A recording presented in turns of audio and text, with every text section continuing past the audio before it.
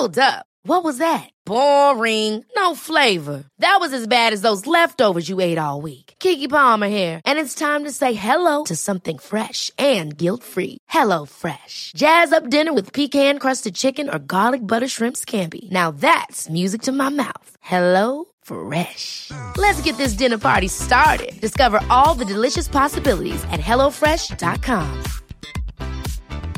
Quality sleep is essential. That's why the Sleep Number Smart Bed is designed for your ever-evolving sleep needs. Need a bed that's firmer or softer on either side? Helps you sleep at a comfortable temperature? Sleep Number Smart Beds let you individualize your comfort, so you sleep better together. J.D. Power ranks Sleep Number number 1 in customer satisfaction with mattresses purchased in-store. And now, save 50% on the Sleep Number Limited Edition Smart Bed for a limited time. For J.D. Power 2023 award information, visit jdpower.com/awards. Only at a Sleep Number store or sleepnumber.com.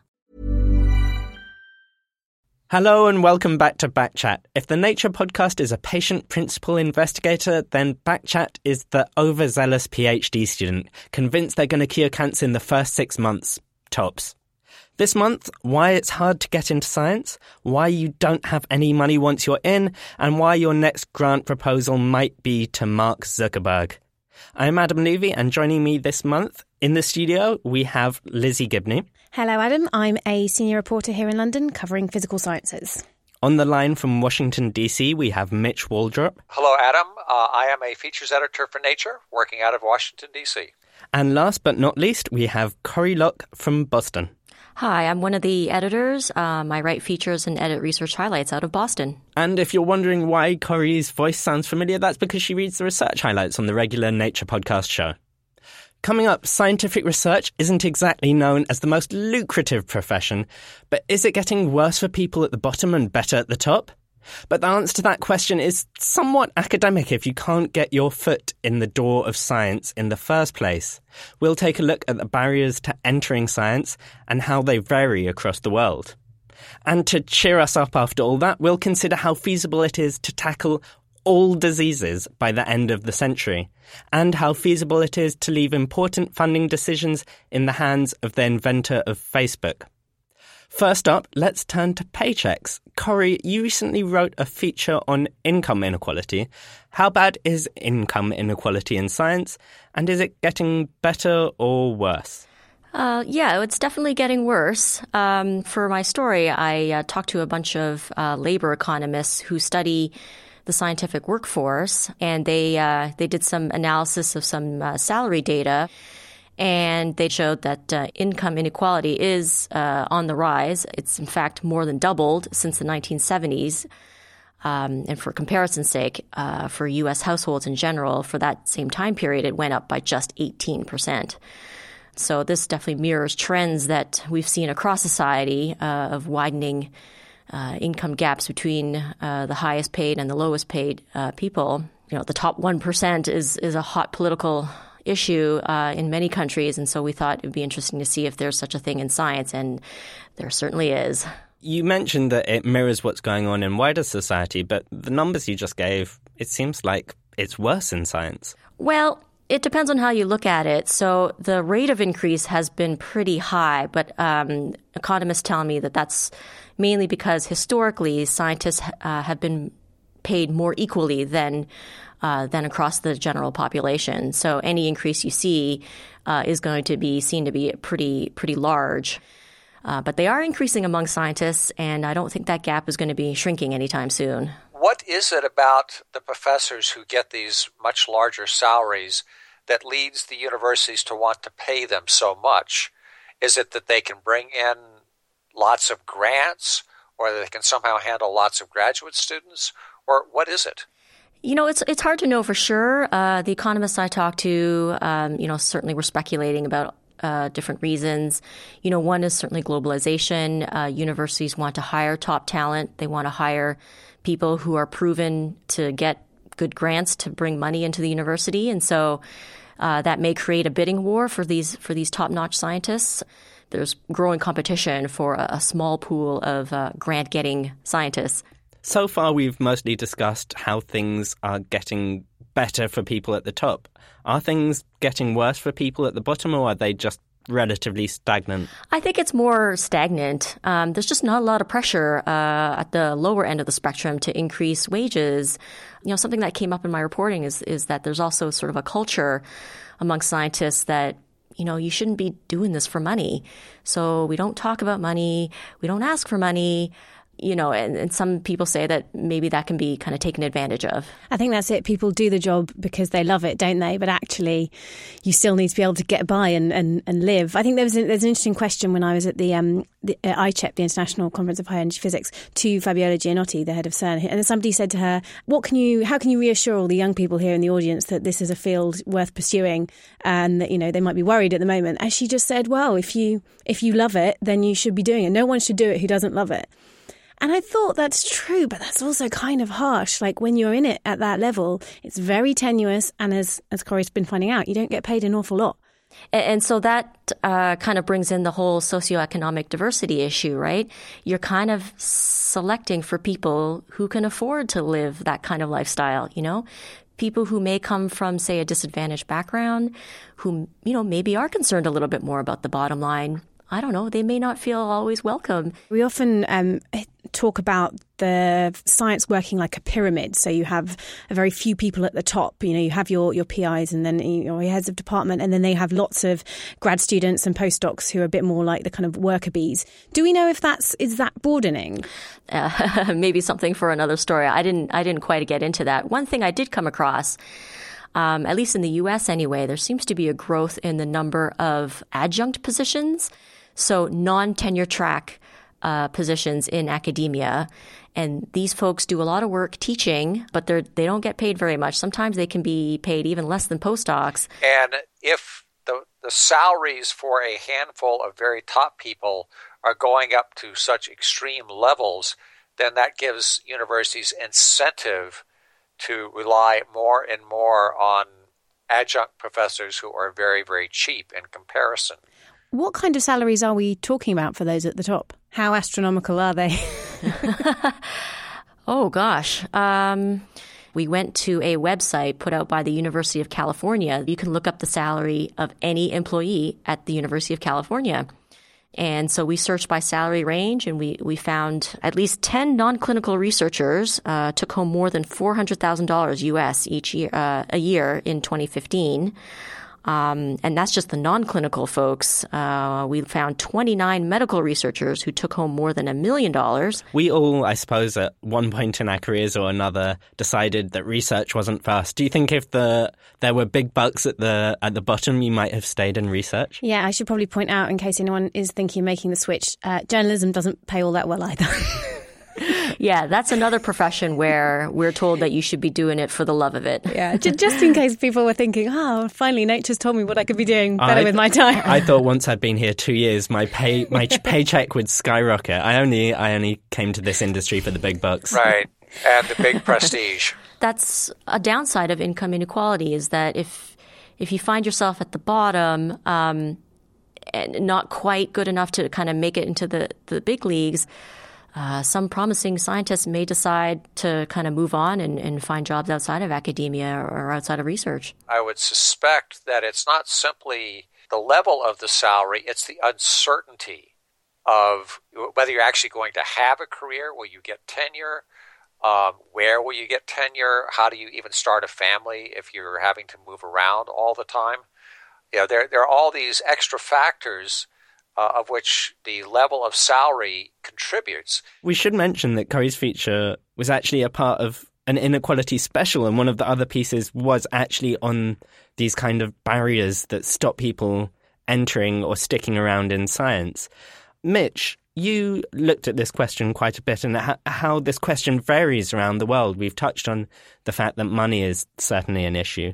What other kind of universal barriers around the world are there for stopping people entering science? In the feature, we looked at 8 different countries, including some very rich countries, the U.S., United Kingdom, and developing economies, Brazil, China. And there were some striking things. One is that every country struggles with this in one way or another, but the way it played out was quite different. In the United States, for generations, there was a consensus at every level of government that an educated populace was good for everybody, and therefore that higher education should be supported by the state. But starting about 35 years ago, the consensus began to shift, and the idea emerged that, well, the benefits of education in terms of your career and lifetime salary and so forth are very large, and they accrue to the individual. Therefore, the individual should be the person paying. One of the effects of that is that the tuition, even in state schools, has skyrocketed. It's not at all uncommon to see annual tuition in the tens of thousands of dollars. So, Lizzie, in this feature, you had a look at the barriers to entering science in the UK. How similar a picture to what Mitch just described do we see over here? Well, fees are a bit less of an issue, although a growing issue in the UK. But what it seems like in the UK is there's a bit of a... For certain groups of young people, there is just a lack of access to science in their everyday life. So there was a really interesting study. It's called Aspires, and it's by King's College London. And they looked at kids aged about 11 through to 14. And almost all of them said they really enjoyed science. They loved science. They found it interesting. But very, very few of them said that they thought they wanted a career in science, or that they thought science was for them. It was like it was seen as some other kind of lofty idea that was interesting, but nothing really connected to their world. It seems like maybe the whole scientific community and teaching community have an effort to do in terms of injecting a bit more of the reality of science, and at a really young age. Yeah, Lizzie, you put your finger on something that I think is very, very important. I was really struck that the working class students just didn't conceive of themselves as scientists. They didn't see it as relevant to them. And I think why that's important is that what we call class isn't just a matter of money. There are deep cultural assumptions woven in, and these assumptions relate to who you are and what you can expect out of life. Very often what you find in the U.S., very much in inner cities, they don't believe they can do it. And that's a profound difference, and it's much more than simple lack of money. If you're from a more privileged background, you're probably expecting to go into a career that you love, that is important. Whereas if you really have to worry about money, or that's the kind of background you come from, it's probably more about just living and earning and getting by. Right, just getting a job. And this is in the context of more economically developed countries. But in this feature, you also looked at some developing economies, China and Kenya. Is this still a factor over there, or are there other factors that are more prevalent? Well, I suspect it is a factor, but of course they're looking at such widespread poverty that it may not be the most urgent one. What I was struck by was that they still had this idea that education is good for everyone. So in Kenya, for example, there is lots of support for students, even rural poor students, who want to go to college. The problem there is that they have so little in the way of a scientific establishment, a scientific enterprise, that there are very few opportunities for even the brightest students to get a postgraduate education within Kenya. One other thing that I just wanted to point out, because it came up quite a lot in my reporting, I think science is getting better at recognising diversity, and especially having, it's a lot more obvious if you have a panel and there are no women and there are only white people. But it's not so obvious if everybody there is from a wealthy background. So it's like a bit harder sometimes to see when it's happening. But somebody said to me that maybe this is the next kind of diversity frontier that we might start pushing in on. With that in mind, when we cover stories like this, be it income inequality or barriers for people entering science, when you speak to people, is the attitude, okay, there's this problem, but we're going to fix it? Or is it still at the stage of just recognising the problem? I think the issue is who you talk to. I kind of spoke to a lot of people who I knew already thought this was an issue because they would have the data and they'd be able to tell me all about it. But I imagine if you just went to your scientist on the street, it's probably not something that they've heard is a particular issue. I love the phrase scientist on the street. I'm always just stopping random scientists on the street. You can spot them with their lab coats on. Exactly. I would suspect it's more in the realm of starting to recognize this as an issue, or even being baffled that anybody's even raising the question. It's like an invisible problem. But it's just as much of a problem as gender and ethnicity diversity, because we need all those different views in science, and it's the same argument, and it's a good one. Corey, I feel like I've heard within the scientific community quite a few people talking about difficulties accessing science and getting into science. I haven't heard that many conversations about rising income inequality and plans to tackle that. Were people already having these conversations and looking for ways to broach this? Or are those conversations not even happening on that topic? Like, I haven't heard a lot of people complaining about high salaries getting too high. There's certainly a lot of complaints about low salaries being too low. But income inequality it's complicated. It's not altogether a bad thing. I mean, you want to have a little bit of difference in salaries because you want to have high salaries to, attract top people and to reward good performance. And I think it's just an open question, just how much inequality should we have in society or in the sciences? How much is appropriate and how much, is bordering on being kind of unfair. At least in the U.S., it's actually very hard for people to talk about salaries and money. It would be easier to ask somebody about their sex life than about what they make. Yeah, I definitely bumped up against that. It was just it's not a lot of data out there. Not a lot of people talk about it. Salary negotiations are so, confidential and sensitive. And so that, again, puts certain people at a disadvantage. There are some people who have strong connections in the sciences and so are able to ask their friends and their mentors in their network to find out, what's a fair salary for this kind of job. I'm going to interpret that pregnant silence as meaning we have solved inequality. So let's move on to our third topic for the month, which is returning actually to something we discussed briefly on a recent Nature podcast news chat. Facebook couple Priscilla Chan and Mark Zuckerberg have set out plans for an incredibly ambitious project.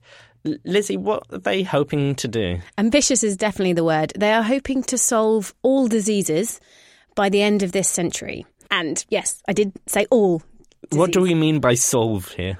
Well, I think they want to cure. They want what people, I think they said, may still get sick, but they will get sick less and they will not be sick for so long. And they've put $3 billion at the moment towards this, which works out, I think that's over about 10 years, so it works out about $300 million a year. Well, first up, let's just do a quick straw poll. Who actually thinks that this goal is achievable by the end of the century? Well, let's start with you, Lizzie. Do you think this could be achievable? I would say it's probably not achievable, but it might not be a bad way of tackling the problem, having that as your goal. How do you feel about it, Mitch? Well, my first question, nerd that I am, is what does he mean by all diseases? What counts as a disease? Is it being nearsighted? Is aging a disease? And if so, when does it set in? Where do you draw the line? And that sounds like just a philosophical quiz, but I think actually it could come back to bite them in terms of the scope of what it is they're trying to do. Yeah, I thought it was interesting. The initiative has these really ambitious and lofty goals, but it seemed to me that they were going to be funding primarily basic research, the development of tools and technologies. So, as we all know, basic research, there can be quite a gap between that and developing tools and technologies, and then taking that to cures is, can be a long and indirect journey. So they may be setting out some big goals, but they're definitely starting at a very basic fundamental level. So we'll see if they get there. And I do wonder if more money is going to be channeled into this, because although it sounds like a huge amount when you say $3 billion, actually those kinds of figures are going into science through public funding already. And it's not like people are sitting there twiddling their thumbs. It's a lot of money, but there are a lot of diseases. There are a lot of diseases. I think, in a bit of an answer to your question, Mitch, they did mention some by name. So I think heart disease and then a few others. The top killers, I think, are what they're thinking about at the moment. It seems to be increasingly sexy for philanthropists in this manner to be getting involved in research in one way or another. Are there any pitfalls with this? Is it fine for people who have billions of dollars to just be throwing that at research, or should researchers be at all nervous about this? I like that they are spending their billions by giving it to research. I guess the question is who decides where that money goes. When you have money that comes from public bodies, there are usually big committees, so it's not 100% democratic, but it's not the entire population that decides, but it's people in the know who decide.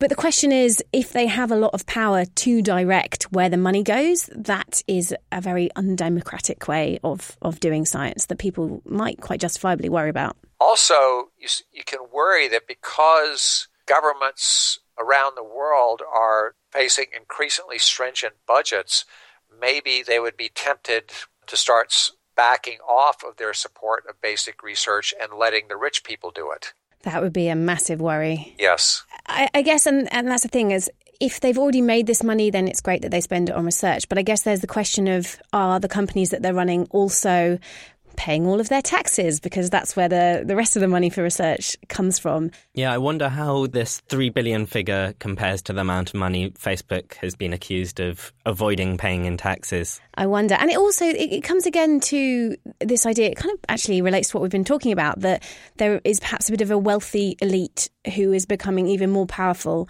And somebody actually put a comment that I thought was quite interesting on our story about the Chan Zuckerberg initiative, and it said that Mark Zuckerberg's net worth is now over $55 billion, apparently, $1 billion, and just saying, would it not be better if society didn't let him accumulate that obscene amount of cash, and instead the money was spent on research, but via, I guess, being collected in taxes or being kind of more spread out in society.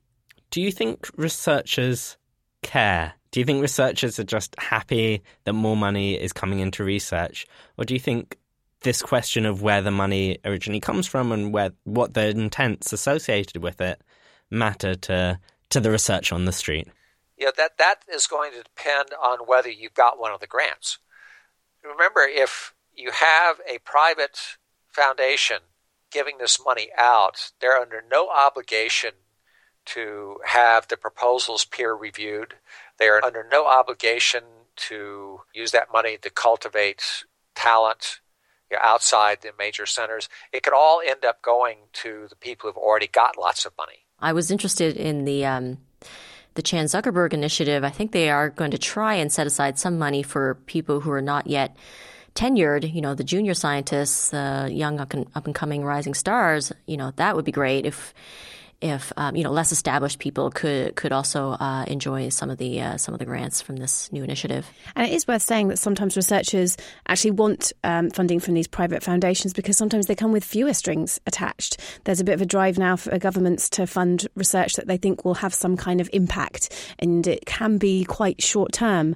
And one of the ideas as well with this initiative is that you have long grants lasting many years, and you have big groups of people, and that's perhaps something that doesn't happen with state funding so much. That's almost it for this month's show, but before we go, I'd like to explain a bit of the behind-the-scenes Backchat magic.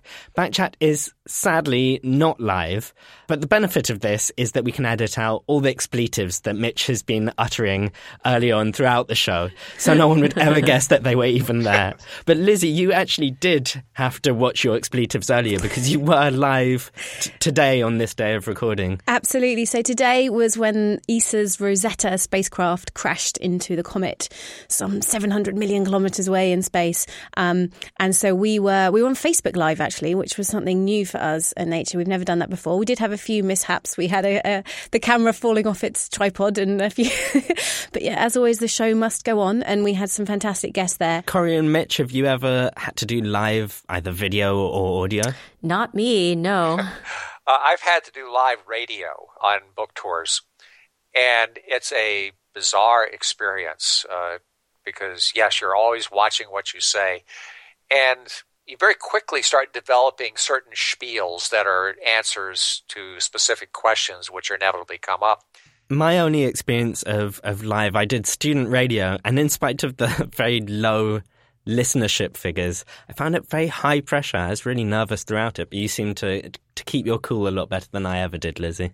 I think it being our first foray into this helped because, it was always going to be the best Facebook Live we've ever done because we hadn't done one before. There was a low bar to step over. Exactly. And also, because it is live, anything can happen, but at least that means you can't prepare too much. So you just have to kind of go with the flow. Thank you all three for joining me. If you listeners haven't got enough of Lizzie Gibney, Corrie Lock and Mitch Waldrop, then make sure to follow them on Twitter. Where can they track you down, Lizzie, first? I'm at Lizzie Gibney. And Corrie? At Corrie Lock. And Mitch? At Mitch Waldrop. And if you want to know my stream of consciousness, I'm at Climate Adam. And as ever, we'd love to know what you think of the show. Drop us a review on iTunes, tweet us at Nature Podcast, or send us a nice old-fashioned email, podcast@nature.com. Domenico Marchesan has been listening for 4 years and uses the podcast to keep him sane while he's getting on with his housework. Glad we can be of service. Thanks for listening. I'm Adam Levy. Ever catch yourself eating the same flavorless dinner 3 days in a row? Dreaming of something better? Well, HelloFresh is your guilt-free dream come true, baby. It's me, Keke Palmer. Let's wake up those taste buds with hot, juicy pecan-crusted chicken or garlic butter shrimp scampi. HelloFresh. Stop dreaming of all the delicious possibilities and dig in at HelloFresh.com. Let's get this dinner party started. Hi, I'm Daniel, founder of Pretty Litter. Cats and cat owners deserve better than any old-fashioned litter. That's why I teamed up with scientists and veterinarians to create Pretty Litter. Its innovative crystal formula has superior odor control and weighs up to 80% less than clay litter. Pretty Litter even monitors health by changing colors to help detect early signs of potential illness. It's the world's smartest kitty litter. Go to prettylitter.com and use code ACAST for 20% off your first order and a free cat toy. Terms and conditions apply. See site for details.